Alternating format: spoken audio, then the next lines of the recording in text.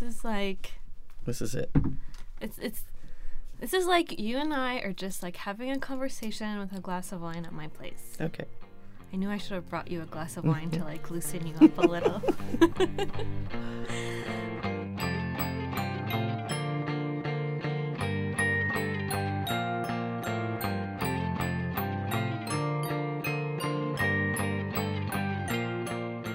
I'm Ambivalently Yours, and this is Rebelliously Tiny, a podcast where each week a special guest helps me respond to one of the thousands of personal questions I've received on social media.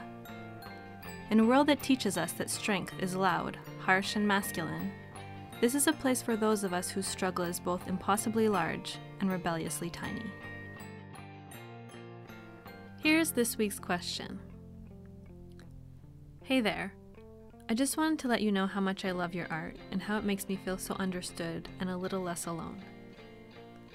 I'm 21 years old, and for the past few months I've been feeling so alone and so afraid of what the future holds. I feel hopeless and useless.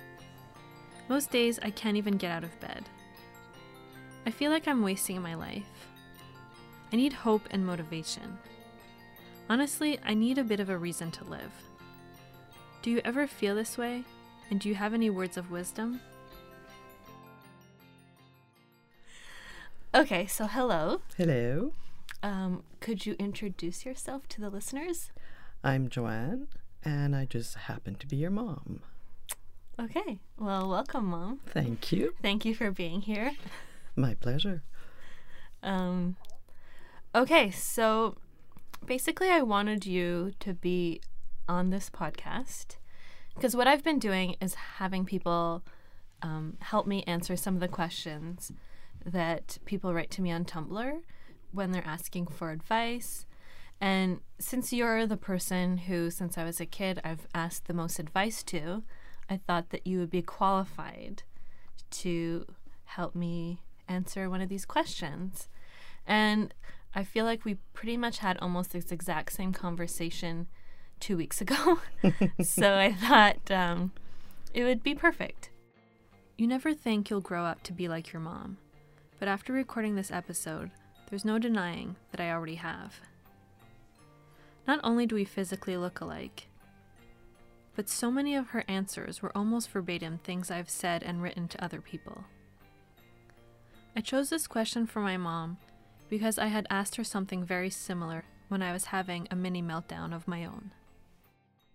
So, as I said before, I do feel this way. I felt that way 2 weeks ago when you were staying at my place, and I basically said almost The same words to you, to which you said, "You have so much to live for. Look at the great relationship that you have with your cats." Right.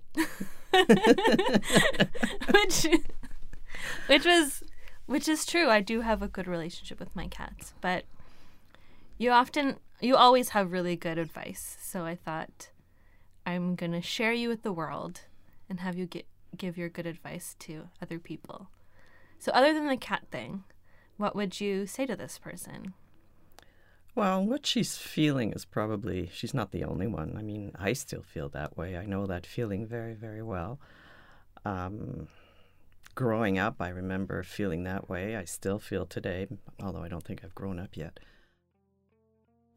My mom is the kind of person who's always helping others, almost to a fault. She always puts the needs of other people above her own. And being brought up by her very much influences my artistic practice today. Yet the difference between her and I is that while I'm an oversharer, she tends to keep her emotions to herself. This difference has often been the biggest difficulty in our relationship. My goal with this episode was to share her wisdom with the world, but to also try to get her to open up a little, which made her nervous. As she sat down in the studio and got ready to start recording, she looked as though she was bracing herself for an FBI interview. Nonetheless, the mood quickly became lighter, and in the end, this podcast gave us a venue and an excuse to discuss our relationship in a way we never had before. My mom is probably the one that I can look back to because for various reasons. She was a night person, and it took me a long time to realize that she was scared of the dark. So in the morning, she had a hard time getting up, and she was scared, and she felt like she had no purpose in life. And then once she got up, she was like a Tasmanian devil. She never stopped. She got so many things done, and I just couldn't figure out how come she does so much during the day, and she still feels like she's not getting anywhere. Until I started feeling that way. I don't say I have as much energy as she does, but I know I do have a lot. Suddenly, at some point, I decided I didn't want to deal with this frustration. It was silly. It was a waste of energy. Waking up with negative feelings, I mean, you can't control them, but you can sort of push them aside. And I started thinking, so what? I guess if I look back, I have 3 mantras, if I can call them that, or 3 things that go through my mind. So what is one of them. The hell with the rest is the other. And don't let the rats win. And it's not in a competitive way. It's more in a, who cares what other people think? As long as you yourself feel good within yourself. But you have to go pick out those little things that make you feel good. Yes, we all have plans. We all want to do lots of big projects and whatever, but we think that it's the end result that's so important, and it's not. It's getting there. And I know in a lot of the discussions that we've had, you and I, and you come up with problems and you're crying and whatever, and I've repeated it to you, I've repeated it to your brother. Break it down. Break it into small pieces so you can swallow it easier. And don't be in such a rush. I can't even count how many times my mom has told me just to break it down. Take your problem and break it down into smaller, more manageable pieces, she would say. So I did, and I still do. And I try to encourage other people to do the same. And most of the time, it really helps. Yeah, I mean, I've definitely like given that exact advice on Tumblr to people. And I think that's kind of what I was saying in a previous episode, in kind of not so many words, to not try to like figure everything out all at once, to not like plan the whole future all at once, but to just like take things in like smaller increments. Because you don't know what's going to happen on your way getting there. So yes, you plan, but it doesn't mean that it's going to work exactly the way you thought it would. There are so many uncontrollables out there that's why by breaking it down, it makes it easier. Might not be the right word, but it's sort of a little, easier to deal with than trying to deal with the whole picture. Waking up in the morning and feeling alone and sad and whatever. Yes, and you live it, but then you have to sort of say, okay, so what? Something went wrong yesterday. I failed. So what? Try again tomorrow. Or today will be another day. I mean, they're all cliches, but you go out and you get things to turn around your negative thoughts and try to put them into positive thoughts so that it works for you. I can give advice and it may not work for somebody else because they don't have that same mind frame. And that's why I'm a little cautious and I give generalities and just say, well, this is what's at hand. Try working with these, what's available for you. I think like you're the kind of person that's like always, that people are always turn to when they're in a crisis. Like you're the crisis person, or you're just like the person who's always welcoming strays into your home, be it pets, be it people. Our Christmas dinners are often made up of like a hodgepodge of people from all over who didn't have anywhere else to go. And I feel like any of like our friends and family, whenever someone needs something, like you're the person they turn to, because you're very good at just like listening, and without telling people like you should do this, you're very good at just just making things seem not as complicated and big. Part of being a parent is, if you have your children and you raise them, and you want to give them all the tools that they need to go out on their own. And the ultimate goal is letting them go so they can be the person that they want to be. And as a parent, that's probably the most difficult thing to do, is to let go. I've seen a lot of friends whose relationship with their daughters or their son have gone completely haywire from 13 on, because there's no guidebook or instruction book on how to raise a kid. There's no kid that's the same, and you sort of go with gut feel, and you feel hurt, but you also know it's the thing to do. And that's why you have to sort of, if you're going to give advice, you sort of have to, or try and give advice, you sort of have to picture yourself into the other person's shoes. You won't do 100%, but you can sort of see how they see it, and by asking questions, whether they're direct or indirect, and you start feeling how people view things, and you eventually start listening to what people are saying, and why do they feel that way, and what can you do to I could have dwelled on all the negative things that happened. I don't say I had a terrible childhood, but there were a lot of difficult moments. And I just decided, no, I'm not going to dwell on that. It's there. I'm not pushing it away. I will use it and try to use it so that I can help other people, because that's what I seem to be able to do best. Yeah, doesn't always work, but we've had our differences. What? Okay, so there's a lot I want to touch back on what you said. First is like when you're talking about parenting, I've been having different conversations with people, and one of the things I've been kind of thinking is that I feel like sometimes parents, like, because they love their kids and they want to protect them from everything evil that the world has to offer, sometimes they give bad advice because they give the advice that they think will make life easiest for their kid, which in a way makes it harder, because the kid has to now defy their parent too, as well as society. Well, that's what I mean when I say you have to try and put yourself in other people's shoes. A lot of parents, yes, it's not because they're mean and they're terrible parents, but because of whatever they've gone through life, they know the dangers and they want to avoid. I mean, you want nothing but the best for your child, and you don't want them to go through the bad stuff. But as a parent, you have to realize they have to go through some of the bad stuff so that they can build up resistance and be able to become their own person. Yeah. You should give seminars on parenting. And get all the hate mail.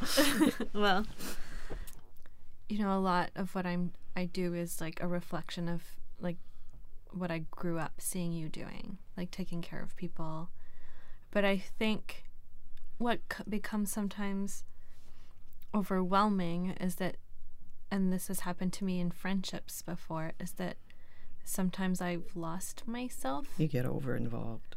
Yeah, and it can become like so like all-consuming, and like the dynamic you have with people is so based on you helping them and them being used to you being the helper. And I've felt sometimes really betrayed when I've needed help and those people aren't there. Yeah. In response to that, I've become almost like afraid of opening up sometimes to people, because... Well, you have to choose your echo chamber. I mean, there's a question of establishing some kind of trust. And you don't want to talk to people that you know that they're going to bounce all your ideas or your experiences to other people and gab. So you really have to choose your friends or whoever you're talking to. I mean, you can even, sometimes when things get so out of hand, you can even talk to a stranger. And the fact that, you don't really know this person. Once he's gone or she's gone, that's it. But you've been able to voice it out. I think communication is very, very important. Why do people write to strangers online asking for help? This practice isn't something that I invented. It's something that already existed on sites like Tumblr. It's something that my work just fell into. Because when someone writes to you from such a personal and honest place, how do you not answer? Perhaps there's something comforting about telling your secrets to strangers online, but maybe there's more to it than that. In her book, Hunger Makes Me a Modern Girl, Carrie Brownstein wrote about how as a child she wrote to celebrities to tell them all about her troubles at home. She writes, "A response, any response, implied that I existed, that I was not a weirdo, that I'd be okay. I could have gone to a school counselor or even talked to my parents, but I needed someone on TV or in the movies to reach out to me. Not because they were famous, but because they were so far away. It was like being seen from outer space. Suddenly I didn't feel small. I was bigger than the house I was living in, larger than my town. Thanks to them, I somehow belonged to the world." Yeah, I think that's been part of our family history of female mental illness not being diagnosed and not being talked about. No. It's only recently that within talking to you that I knew that you found it hard to, for me too, when I relate to this question, getting out of bed in the morning is always the hardest part of my day. And grandma, I have a hard time sometimes going to bed at night. Yeah. And so, but I've never talked about that with her. And we've only started talking about it recently. And I know that's not something you talked about in your family. And no. And you had an older sister who also had pretty volatile emotions, and that wasn't really talked about. And you were sort of the middle child, like you said, who had to keep everything together. Do you think it would have been better to talk about it, or do you think it was just at that time it's just you just didn't?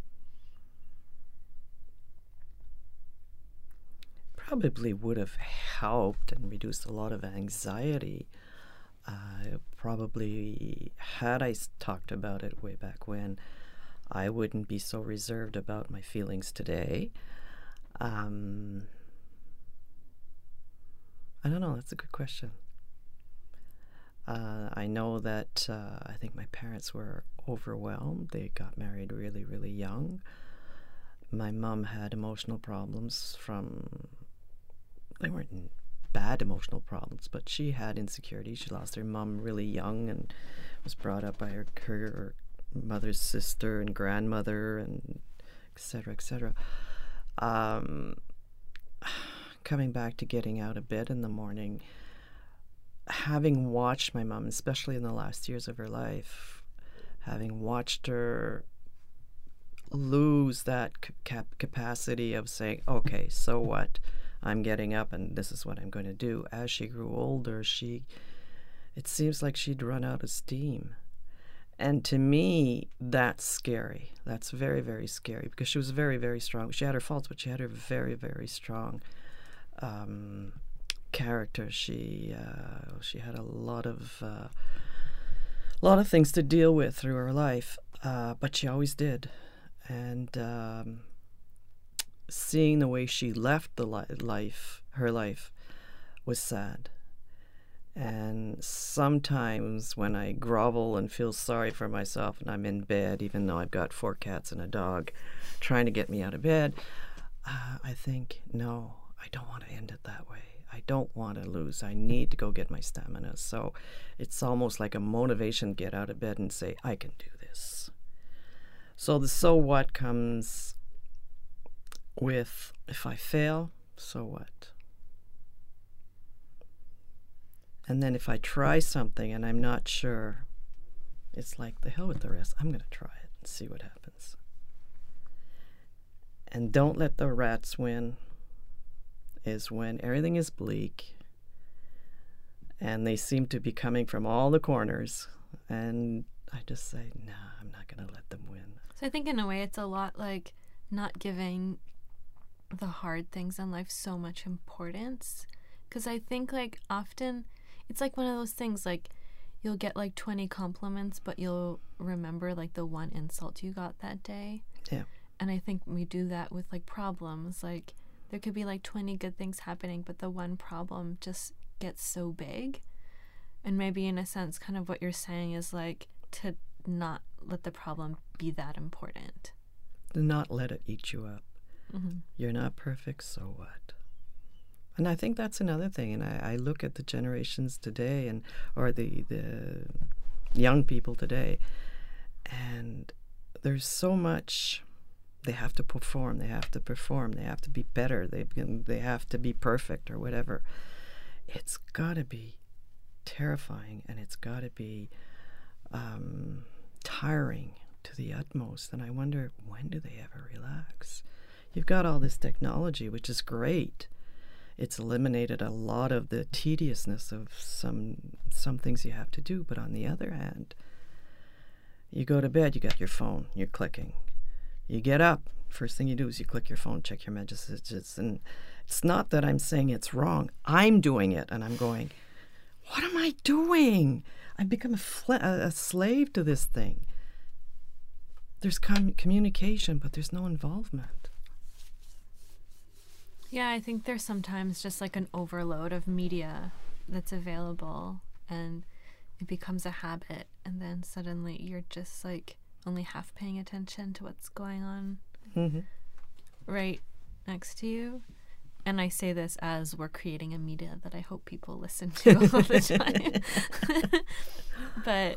And as someone who posts drawings and stuff on social media. So don't get rid of it altogether. No, I'm not saying get rid of it. I'm not saying that it's all bad. I'm just... Balance, maybe? Try to find a balance. Yeah, I think... And I think this is what kind of this whole question is about. It's about like just like finding a balance. And I also think another thing that's really important about this question is that like there are some times when you can't do it alone. Mm-hmm.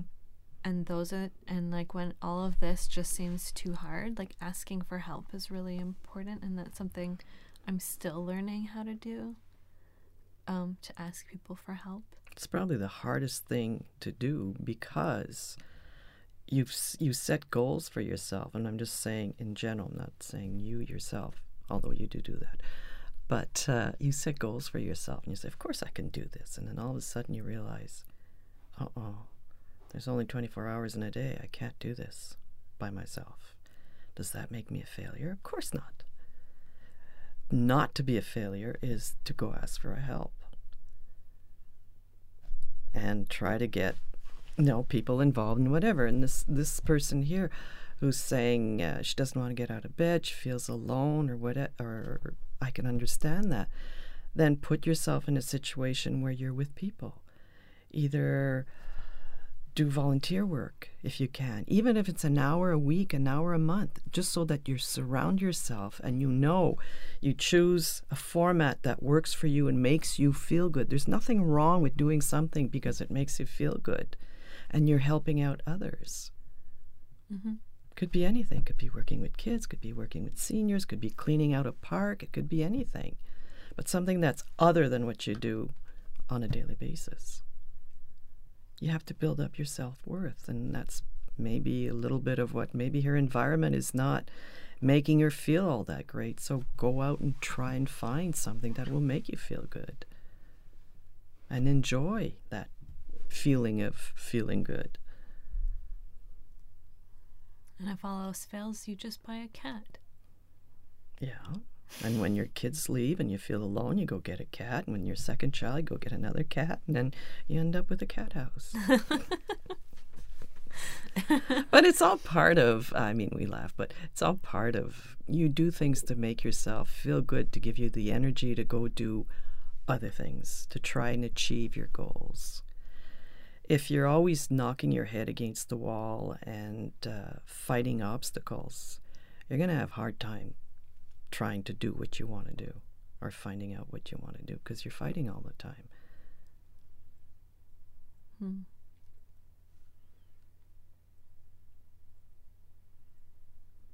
Good advice.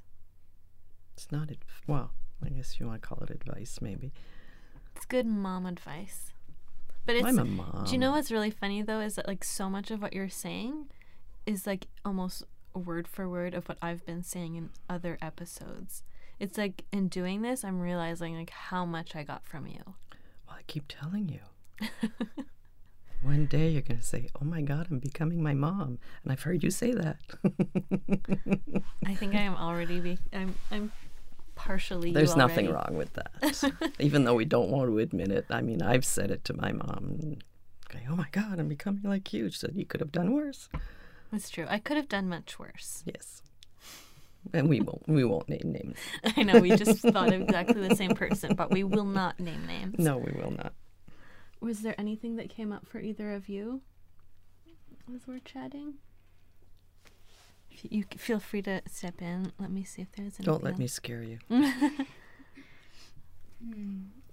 Something that I was thinking about, sometimes it's okay to fail and it's okay to not be perfect every single day. And I just started to think about how different it is when, say, you're very present on Facebook and Instagram and different social medias where you're kind of presenting an image of yourself that maybe you feel pressure for that image to be perfect, and what you see of other people is often like perfect, and you see their moments of success and you see their moments of happiness usually. And I think there are really amazing social media profiles that actually challenge that, and I think it's really awesome because social media can be a space where you're like, oh my God, they feel like I do sometimes, or like, wow, that's so great that they're showing this vulnerability that I share too. And it can be a space to do that, but I feel like predominantly sometimes there's this pressure for it to be a space where you show off success and you show like the way, even though the way that you look, just that kind of thing. And I wonder if that has to do with especially younger people who it's very much a big part of their life to have a phone and be on it a lot, but if that just kind of contributes to that pressure where it doesn't feel like it's okay to fail. I think that's what I meant when I was talking about, being overloaded with the with all the social media. I mean, I'm not against it. I'm not on a lot of it. Yeah, you do have to perform. And there are days that I remember way back when, before cell phones, we were watching the Jetsons, if anybody knows what the Jetsons are. And, they get on the phone and the picture was there. And now you can do that with your iPhone. But I remember way back then saying, my God, what do you do if you answer your phone and you're in your jammies, you got curlers in your head, and you haven't even brushed your teeth yet? Well, we're there. And everybody has to, that's why I say that the younger generation seems to have a lot more pressure. We had pressure. Every generation has pressure, but it changes, and it's for different reasons. So, yes, I may not understand all the computer world and all how the gizmos work and whatever, but I do understand being pressured because of them.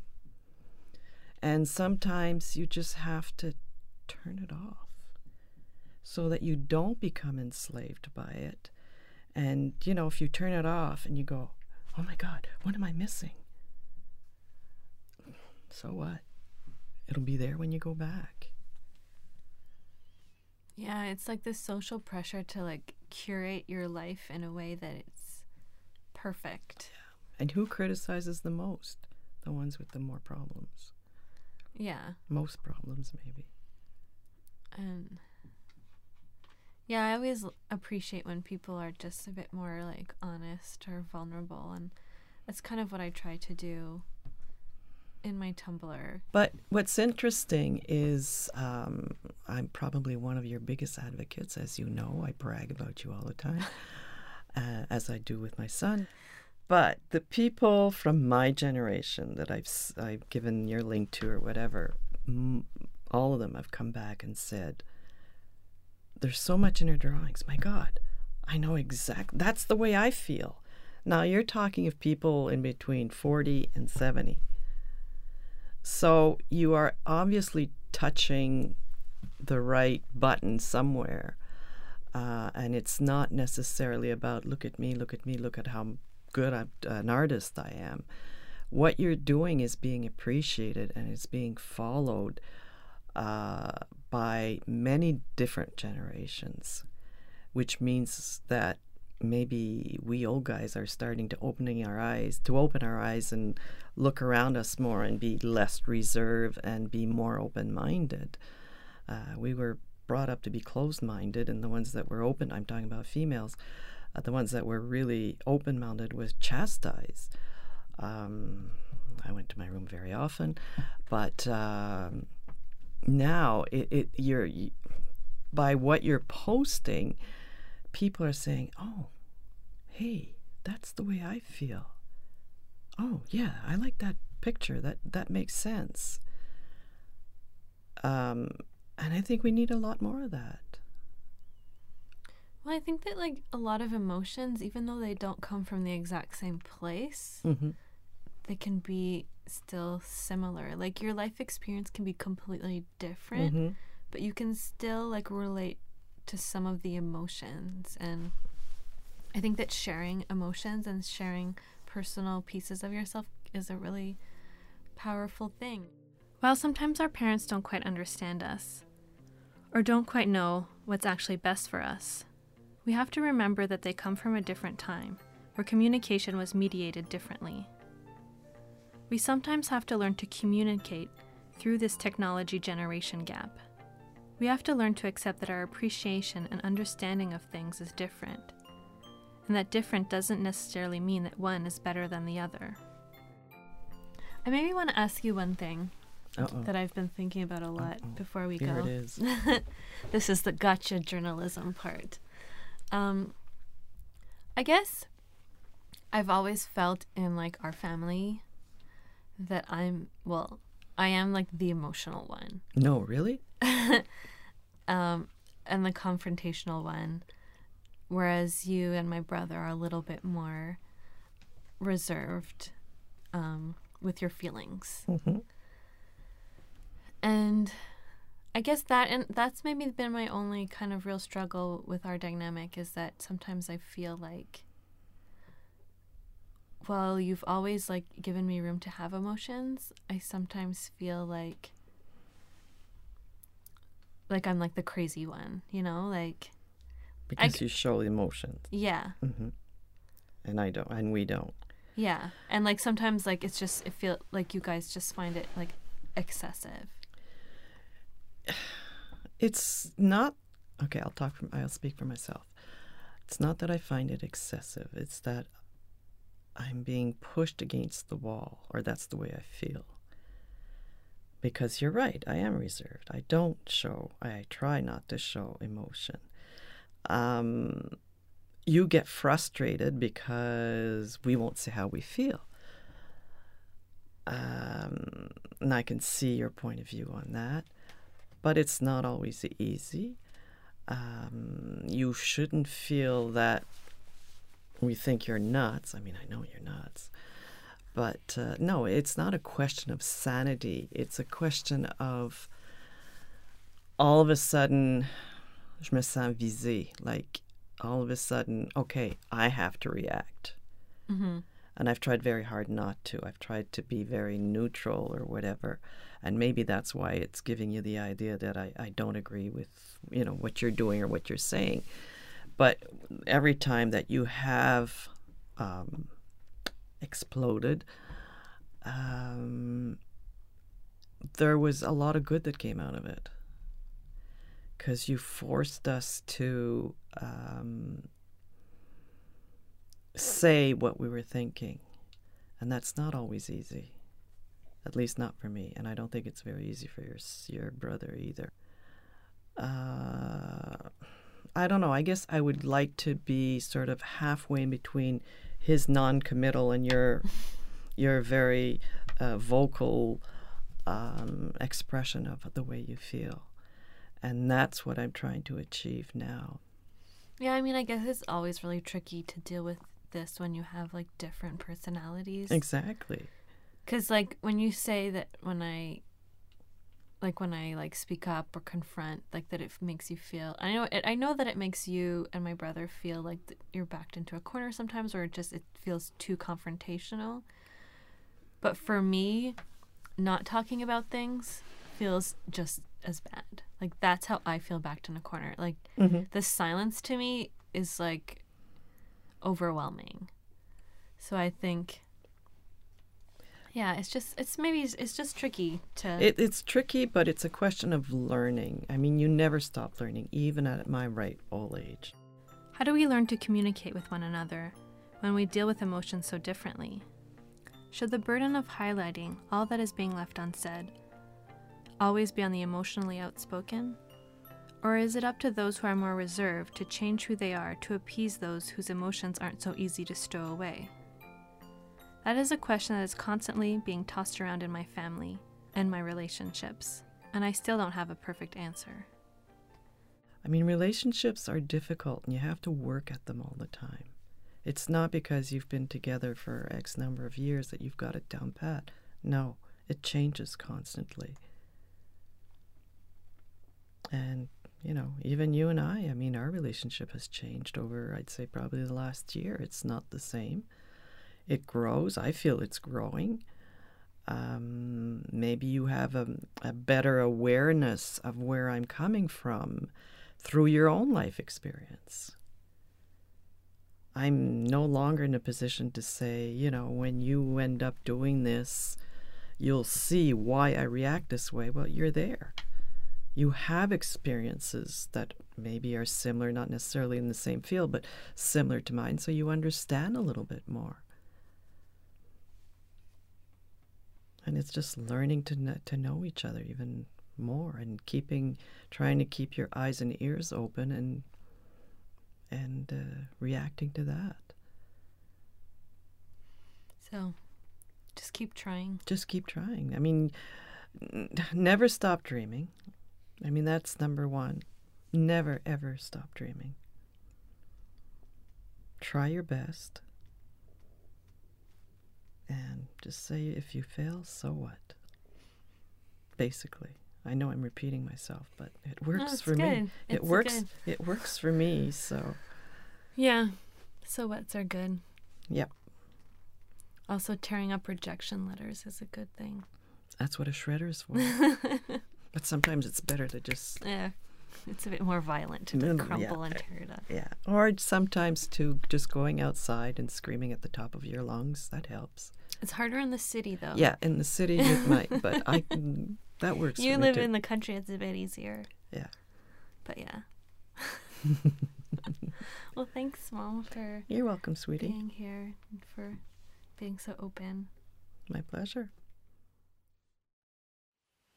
Okay, so I'm sitting in my closet using a not-so-great recording device because there's something I have to add, and I don't have access to a studio right now. While editing this episode, months after recording it, I realized that there's one important point that I want to emphasize a little more. Ask for help. When you're feeling low and worthless, and especially if you're having thoughts of wanting to harm yourself in any way, ask for help. Ask a friend, a parent, a teacher, a therapist, call a helpline. Just don't keep it to yourself. It took me a long time to realize this, but asking for help is not a sign of weakness. It's a sign of strength. It's a sign that you're willing to fight for yourself. It's the ultimate act of self-care.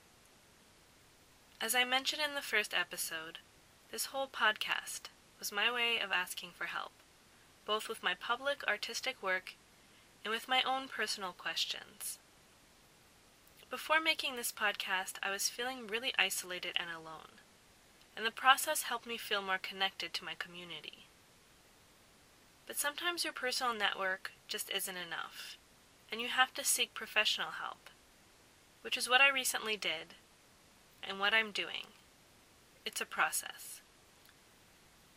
And remember, even when our emotions and problems seem unimportant, and so small that we don't even want to say them out loud, so tiny that we think no one would even care, they're still valid. Because everything that is dismissed as unimportant and small has the power to be rebelliously tiny. Thank you for listening to Season 1 of this podcast. Thank you to those who shared it with their friends and sent feedback along the way. I truly hope we find the means and partners to make a second season. And if you have any advice, please send it our way. In the meantime, keep sending your questions and comments, either by email at ambivalently.yours@gmail.com or through any of the social media that I'll list in the credits. Thank you so much.